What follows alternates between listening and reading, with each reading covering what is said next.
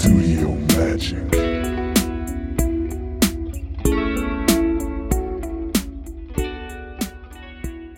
Hey guys, my name is Nick Powell, and I am talking music again today.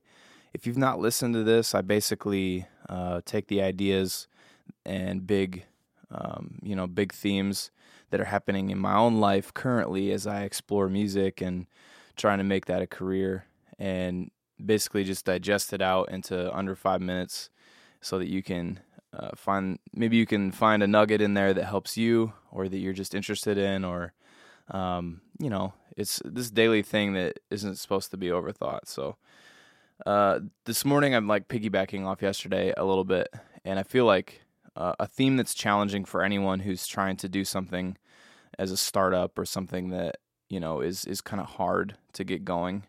I feel like especially if it's work, it's so difficult to separate yourself, like your self-worth, from the work that you do. Or another way of saying it, it's hard to separate your worth from your work. And I struggle with that. I'm struggling with that currently. You feel like every victory is just like puffs your ego up, and every failure is a failure of yourself.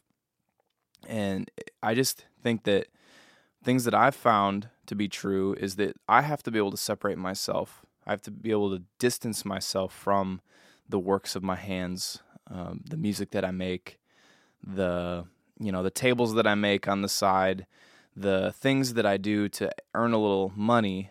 I have to be able to separate myself from that and say, you know what, Nick, your worth is not coming from the things that you build or the things that you produce, because then that's freeing.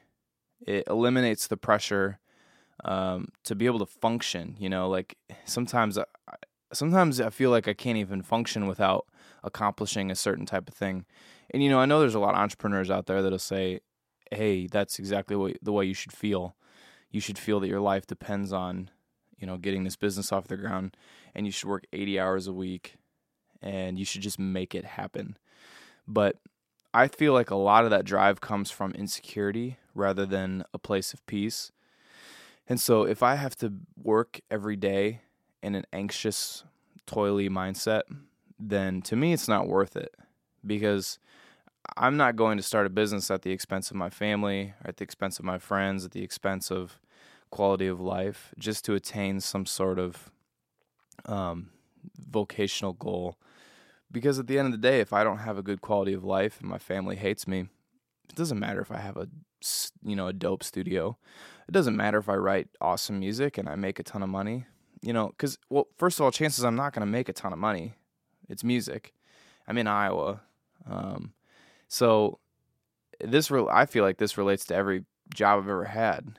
Is, all right, there's a way to do a good job, to strive for goals positively without making it the end-all be-all. And so that's basically what I'm struggling with, and I feel like other people struggle with that. I mean, I think everyone struggles with that. To what degree is different for each person, but I think those that are trying to do small businesses or starting things from the ground up struggle with that thing becoming their worth and source of identity. So I think that's detrimental. I think that can definitely harm both just your personal life and the business life. So take that for what it's worth.